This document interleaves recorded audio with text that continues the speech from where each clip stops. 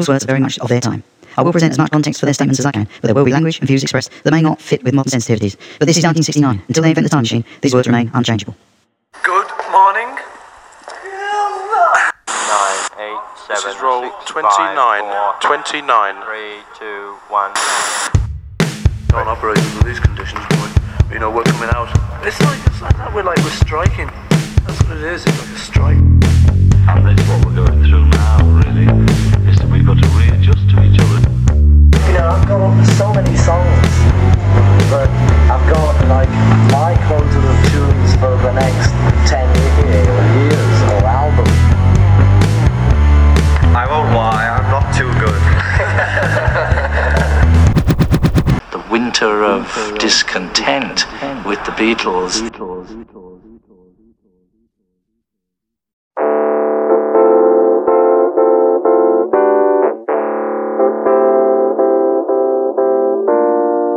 Hello, and welcome to Winter of Discontent, the podcast that takes a deep dive into the recordings of the Beatles sessions for the Get Back project.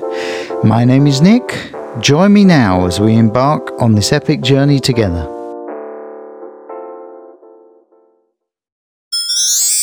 Episode 10. Another podcast recommendation. It's called Another Kind of Mind, and it deals specifically with the John and Paul dynamic. In fact, in a series of episodes entitled If I Ran Away From You, they study the curious, passive-aggressive game of cat and mouse which is played out in the Beatles' final months. Did John intend for the Beatles to split? Really? Take a listen and see what you think. I hope you enjoyed episode 9. It was a little bit of a diversion on our journey, but it's well worth it, I think. Hopefully, it gives you an insight into Ringo's mindset during these sessions. As ever, the episodes are chronological, so if you want to follow the story in sequence, please start with episode 1. Otherwise, here is a recap of the end of season 1, episode 8. We're now in the final hours of the first day of rehearsal, January 2nd, 1969. George runs through All Things Must Pass for his bandmates. What follows is a more or less solo performance with some typical off-key accompaniment from John.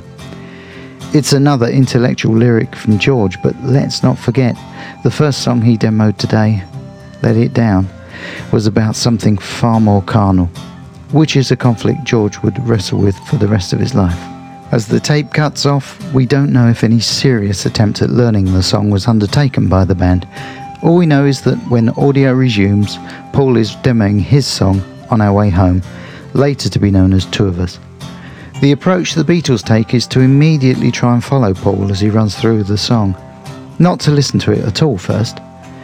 Paul is the centre of attention and in control of every nuance. He vocalises the drum parts, he sings guitar parts, he calls out chord changes and suggests harmony notes. This approach isn't particularly methodical for a song such as this, which has a number of changes in time signature. So for a while, the structure of the song seems to elude everyone. It's further complicated by Paul suggesting doing a double speed mid-late the second time round. Eventually, everyone gets their head around the song, and Paul switches to bass, which, ironically, he doesn't have any ideas for. In fact, he predicts the final arrangement by saying he can't actually imagine bass in it. Overall, this run-through has been more productive and much more good-natured than the rehearsals for I've Got a Feeling and Don't Let Me Down. One gets the feeling the Beatles are enjoying this up-tempo tune with its upbeat melody. The tape runs out and the last of the day's recordings comes to an end. So that night, they all returned home. Paul back to Linda and Heather, Ringo back to Maureen, Zach and Jason, George back to the tension at home with Charlotte and Patty, most likely. John and Yoko, as they were together, could have gone for dinner on their way back to Kenwood. Top of the Pops was on, presented by the now disgraced Radio 1 DJ Stuart Henry. Undoubtedly, some of the Beatles would have checked that out.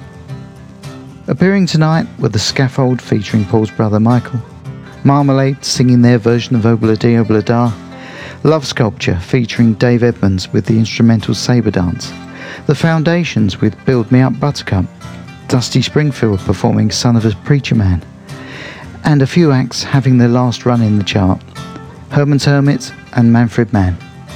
The audience was also filmed dancing along to Judy Clay and William Bell singing Private Number. Later that evening, BBC Two was showing a Horizon documentary on obesity, or fatness as it was uncharitably called at the time.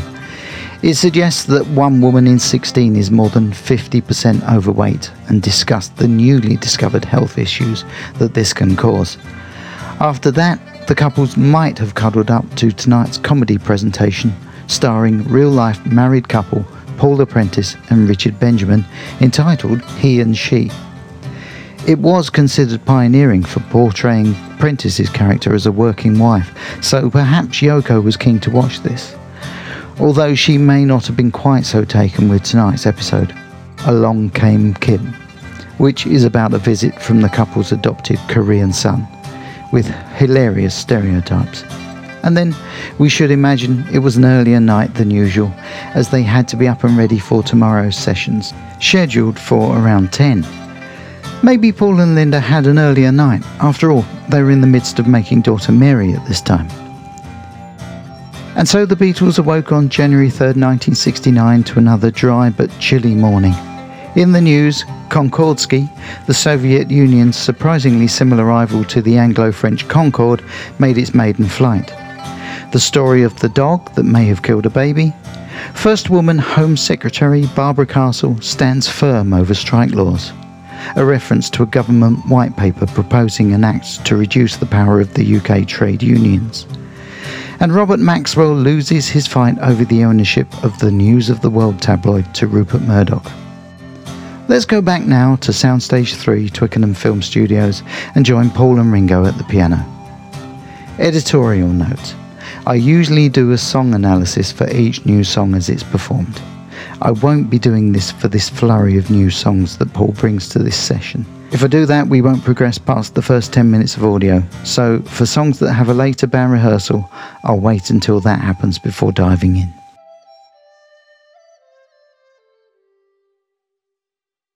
The tape begins. Paul and Ringo are sitting at the piano. Running. Paul is running through the piano part for The Long and Winding Road. That's Ringo plonking along off-key on the high notes.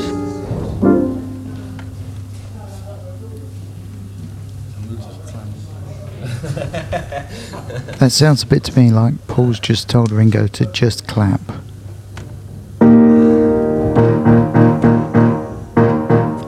These performances were filmed by the crew and form part of the opening sequence for the film Let It Be.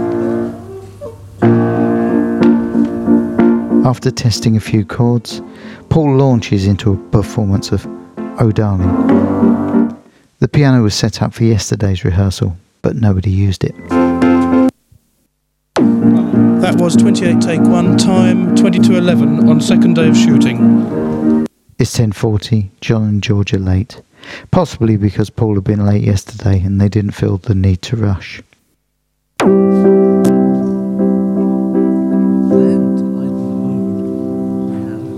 Paul is saying, then to lighten the mood.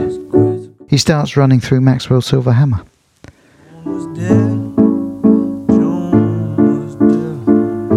Paul finds a dramatic chord and improvises.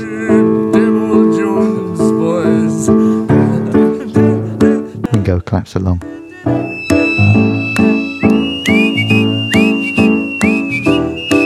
PA is switched on, causing shrill feedback.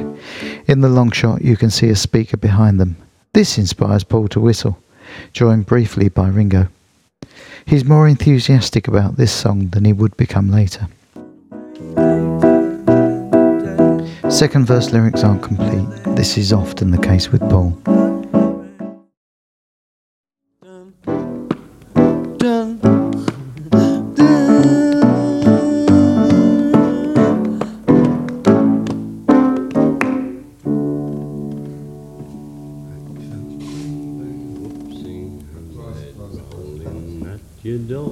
Ringo sings his own words to the tune. Now, do you guys have any sense of being filmed there? Oh no. Michael Lindsay Hogg asks Paul and Ringo if they felt like they were being filmed. This setup was obviously requested by Michael rather than being spontaneous. It's also clear that the audio used in the documentary doesn't match the visuals. None of the last 3 performances are heard in the Let It Be film. However, an edit of all the performances would be overlaid with the audio that you're about to hear.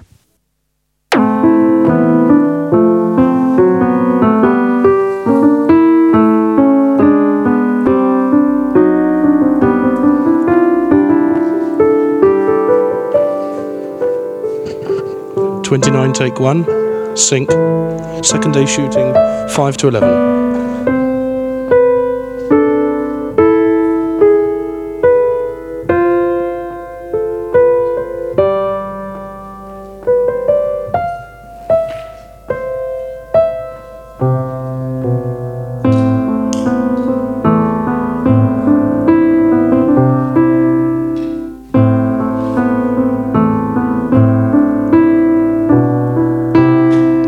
Playing, or rather practicing, a piece called Adagio for Strings. It's an orchestral piece transcribed to piano.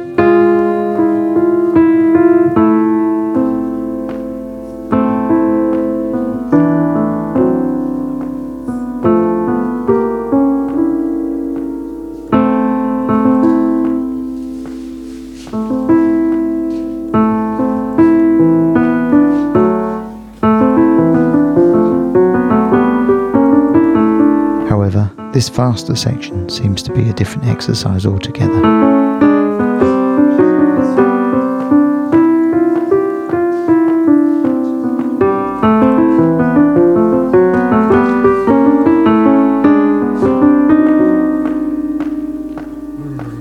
Paul is playing this piece, Adagio for Strings, at a fair clip.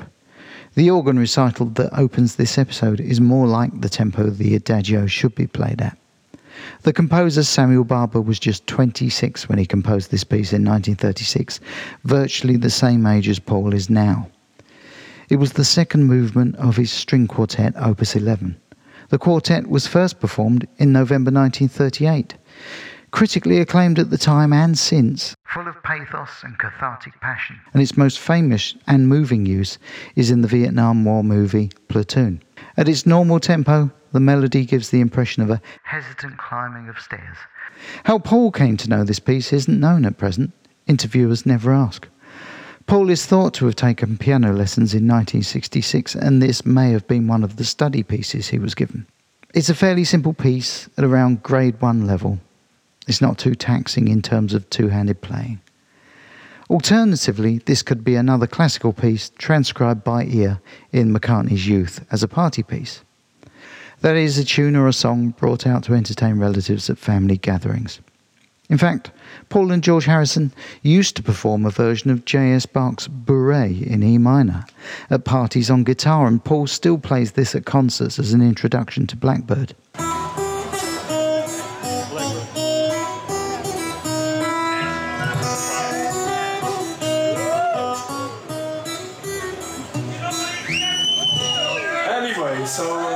That version of a classical piece was learned largely from memory, and much like Paul's rendition of Adagio for Strings, it features a number of errors or simplifications in the transcription.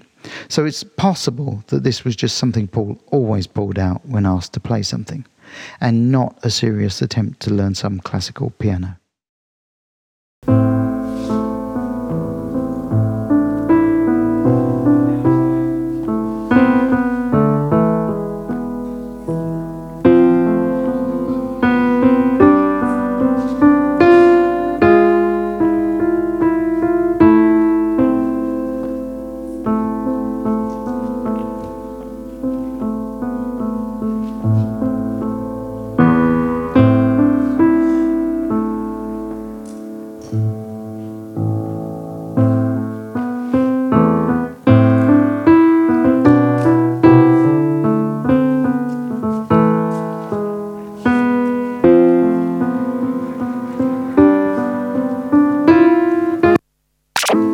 The tape cuts. Paul is improvising something before returning to the Adagio.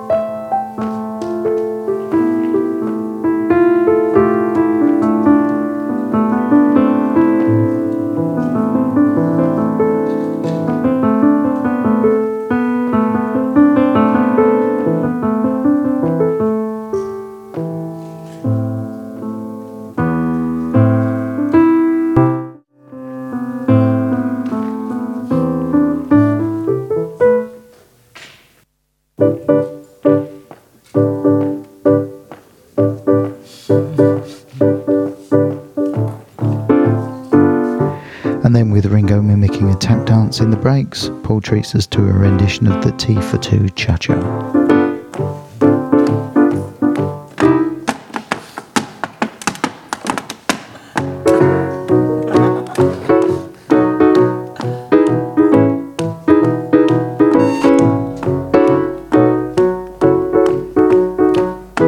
This seems a bit forced for the cameras.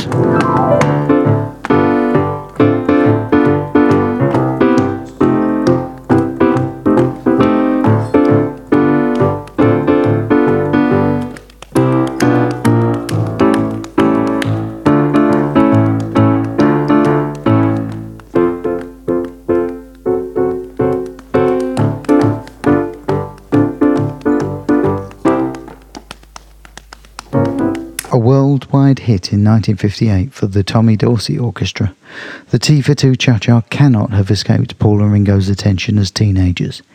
Either the Dorsey Orchestra's recording or the radio performances by British band leaders Ted Heath and Joe Loss would undoubtedly have been picked up in their respective homes.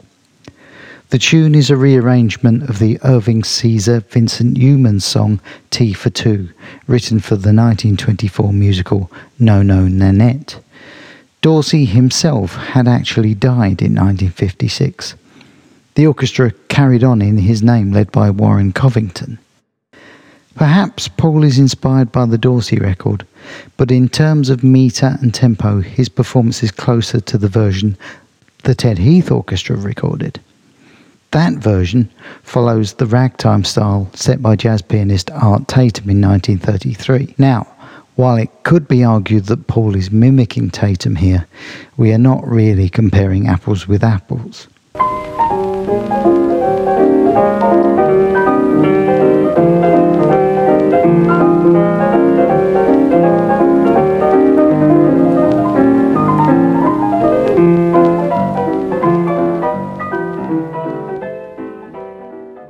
Tatum was a brilliant virtuoso. Paul has an excellent ear, but he doesn't play at that kind of level. And this is part of the reason why Billy Preston will be recruited later in these sessions. Paul semi-apologising for not getting the chords right. Didn't quite get the chords. Well, you know, we are very madcap. Fucking madcap is right. Lindsay Hogg calls it madcap and Paul sarcastically points out here, fucking madcap.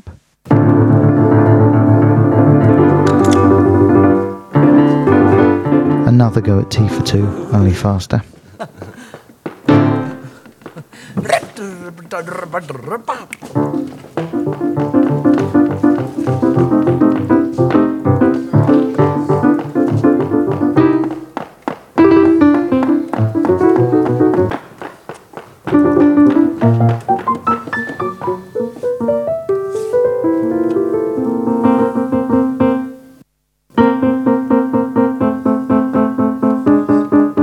And then a go at Chopsticks, except not really remembering it very well.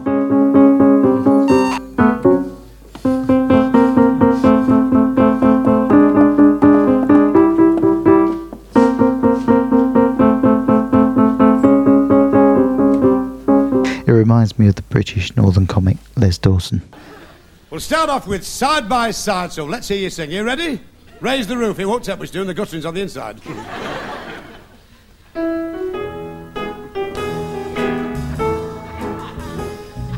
Now, wait a minute. This sounds like an asthma clinic. Try it again. You haven't paid. Go on. That's it.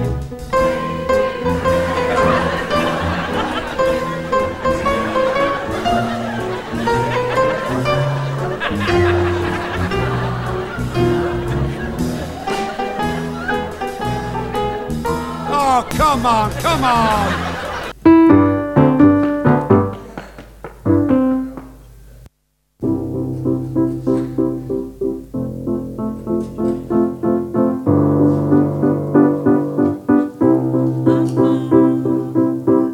This this, I think, is an improvisation.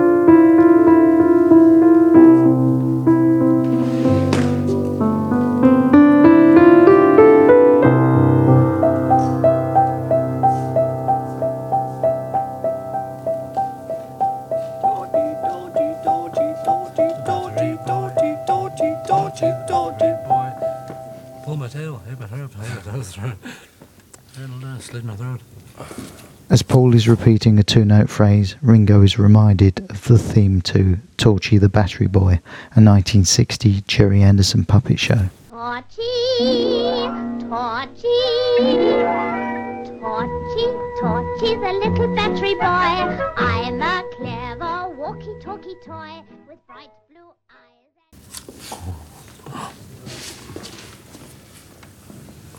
Paul joins in.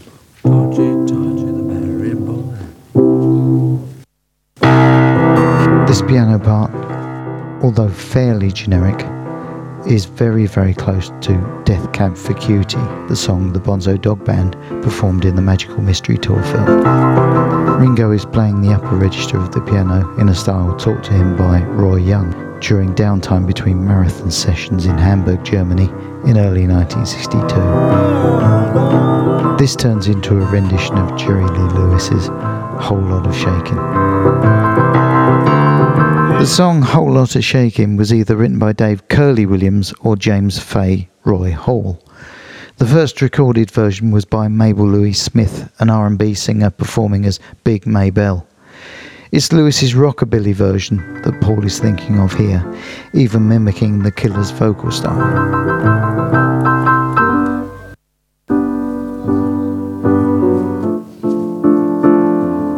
Another piano improvisation.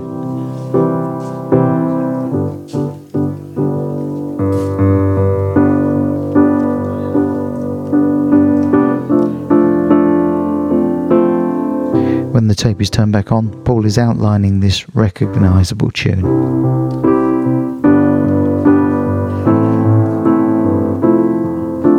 At this point, just one of many he's tried today.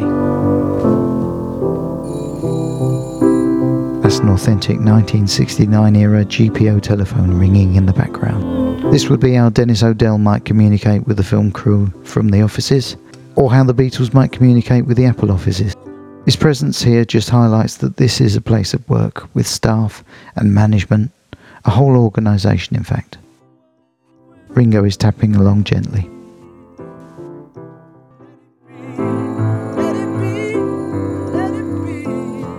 I think a long ring would indicate an internal call. Paul hasn't worked out the intro riff for this song yet, or much else.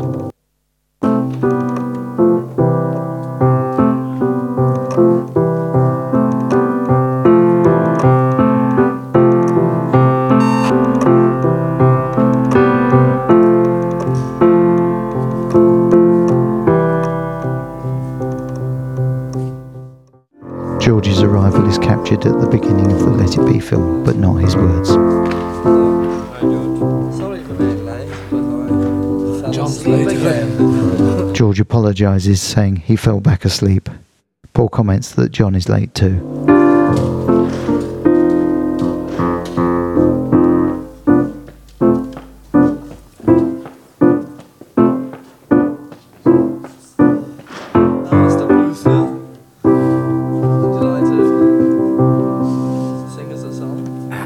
George, referring to the large manufacturer's logo on the side of the piano, asks Mr. Bluthner, McCartney, to sing something. Okay, we can cut cameras now. I think you better cut cameras now. Michael Lindsay Hogg feels he has all he needs. He certainly edits together quite a lot of this morning's footage alongside the shots of Kevin and Mal from yesterday. I briefly discussed Michael Lindsay Hogg in episode 2. Let's dig a little bit deeper. He was born in New York in 1940, the same year as John and Ringo, to actress Geraldine Fitzgerald, and until his teenage years he believed his father to be Sir Edward Lindsay Hogg. However, rumours amongst family friends eventually led his mother to divulge that his father may in fact have been a pre-Citizen Kane Orson Welles. It has never been proven. A DNA test in recent years was inconclusive, but he remains convinced that that is the case. Others disagree, stating that Fitzgerald and Welles were not even in the same country at the time that she became pregnant.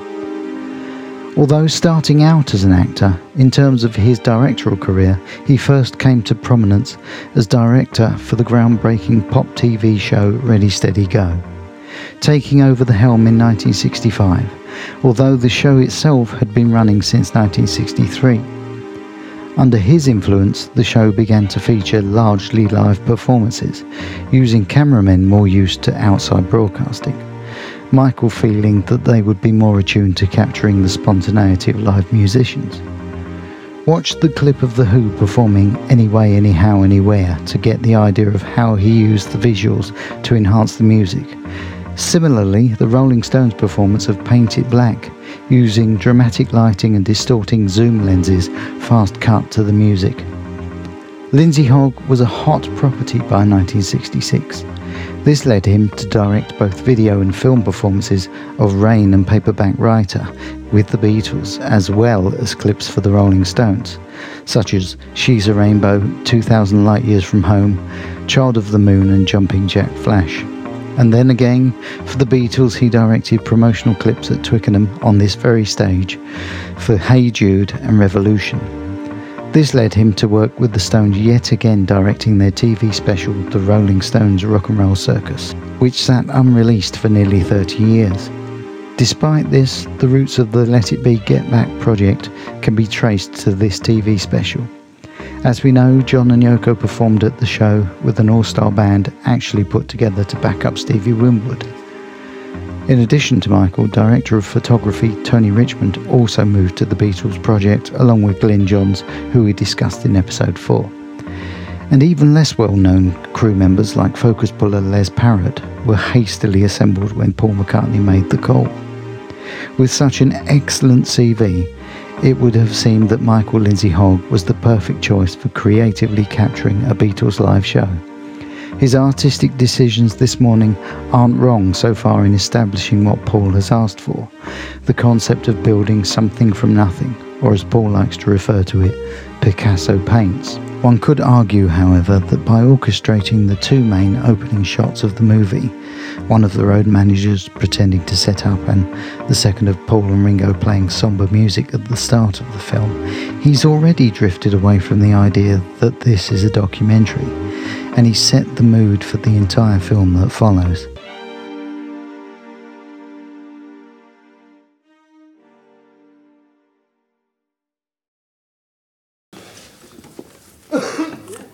George's cough is still there.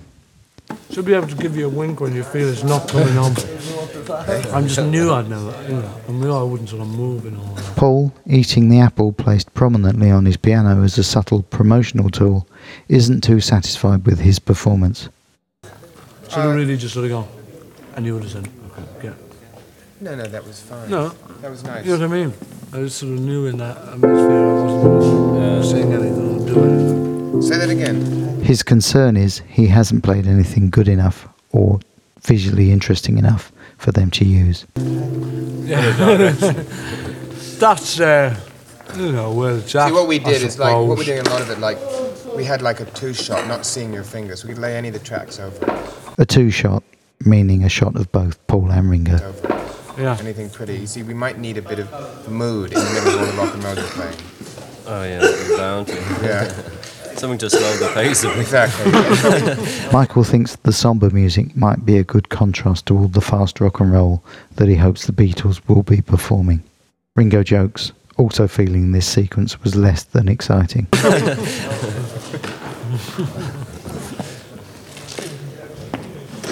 We've got 3 more slow ones. That's Paul talking with a mouth full of apple, and he's saying he's got 3 more slow songs.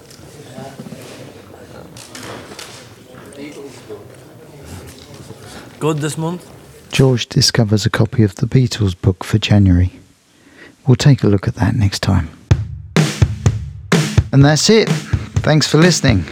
Let me know what you think on our Facebook page and our Instagram, all titled Winter of Discontent Pod. Please subscribe to the podcast and leave a review. It really helps other people find us. You can also email on winterofdiscontentpod@gmail.com. Thanks again and goodbye for now.